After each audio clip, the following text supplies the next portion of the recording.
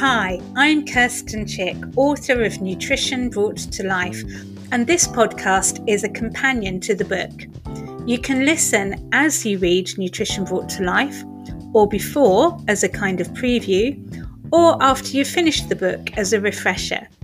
Either way, I hope this helps you make some small changes that make a big difference in your life.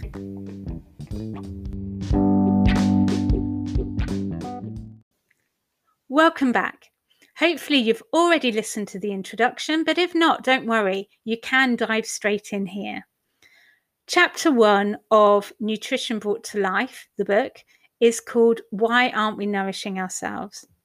I actually originally wanted to call the book Nourish, but it took me 5 years to write between consultations, writing and teaching courses, and general life.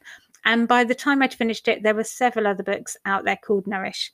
But this is still a major theme of everything I do, because diet and nutrition plans can often feel punishing, bland, and soul destroying, where actually they should be nourishing. Most of us aren't very good at nourishing ourselves. We may be good at looking after everyone else, but it takes a special kind of effort to nourish ourselves. Deep down, a lot of us feel like we just don't deserve it. These patterns of low self-esteem can derive from specific situations, such as being bullied or abused in some way, but are also reinforced by social structures, conventions, and expectations. So we end up feeling guilty when we do something just for ourselves, just for the pleasure of it, or for how much we benefit from it, or perhaps not even knowing how to do that. But once we figure out how to really nourish ourselves, guilt-free, then we're in a much better place to serve and support our families and communities. So actually taking time out to focus on ourselves, to recharge, recenter, and rebalance can be a selfless act rather than a selfish one. So the first thing I'm going to ask you to do is write a list of things that nourish you on any level. Let's call it your nourish list.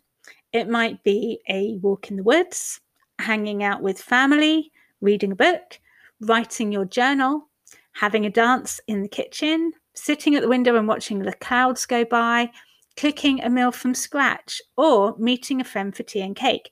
Yes, cake can be nourishing too. It just depends how you eat it. We'll come back to that. Once you have that list, and you can keep adding to it, by the way, I'd like you to schedule something in every day. Write it in your diary if you have one.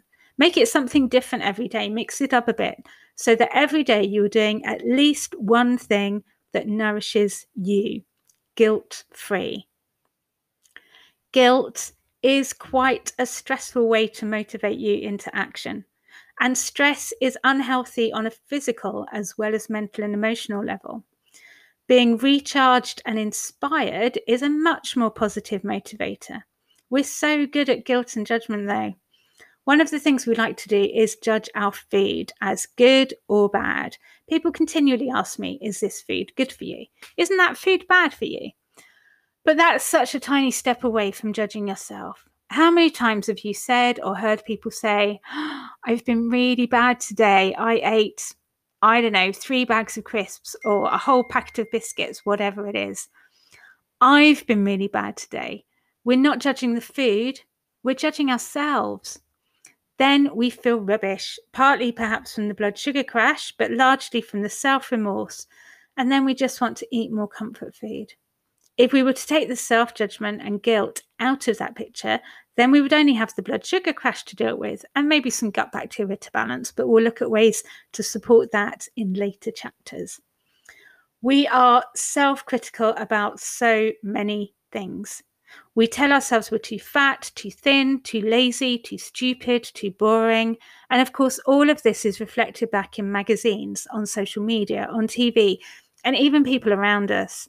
That constant criticism, as well as any other stresses and traumas we've experienced, can make it really difficult to feel comfortable in our bodies. So we do everything we can to distract ourselves from how that feels, rushing around from work to the gym, to the bar, to the fridge, to social media, to running errands for everyone except ourselves. An important part of healing, of feeling whole, recentered, rebalanced, and revitalized is to stop rushing around, avoiding how it feels to be in your body, and instead settle into your body, fully accepting how it feels, however it feels, without judgment, and learning to feel safe and comfortable there, trusting your body. So whenever you do something from your Nourish list, try to be really present in that moment. If it's sitting at the window, what's the temperature like right now? What can you see? If it's going for a walk, what do your feet feel like on the ground? If you're eating something, what does it taste like?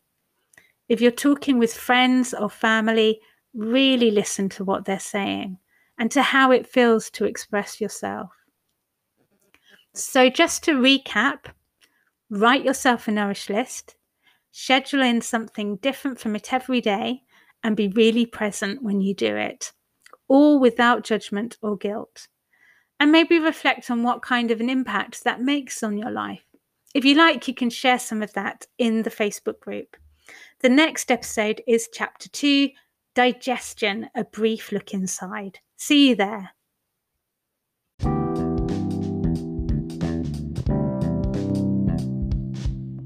Thanks for listening to the Nutrition Brought to Life podcast. There's also a Facebook group you can join called Nutrition Brought to Life Podcast Community, where you can share useful insights and recipes, ask questions, and get more support on your nutrition journey. If you haven't read it yet, there's so much more in the book, Nutrition Brought to Life, as well as all the scientific references and some glorious pictures. And you can find out more about me at kirstenchick.com.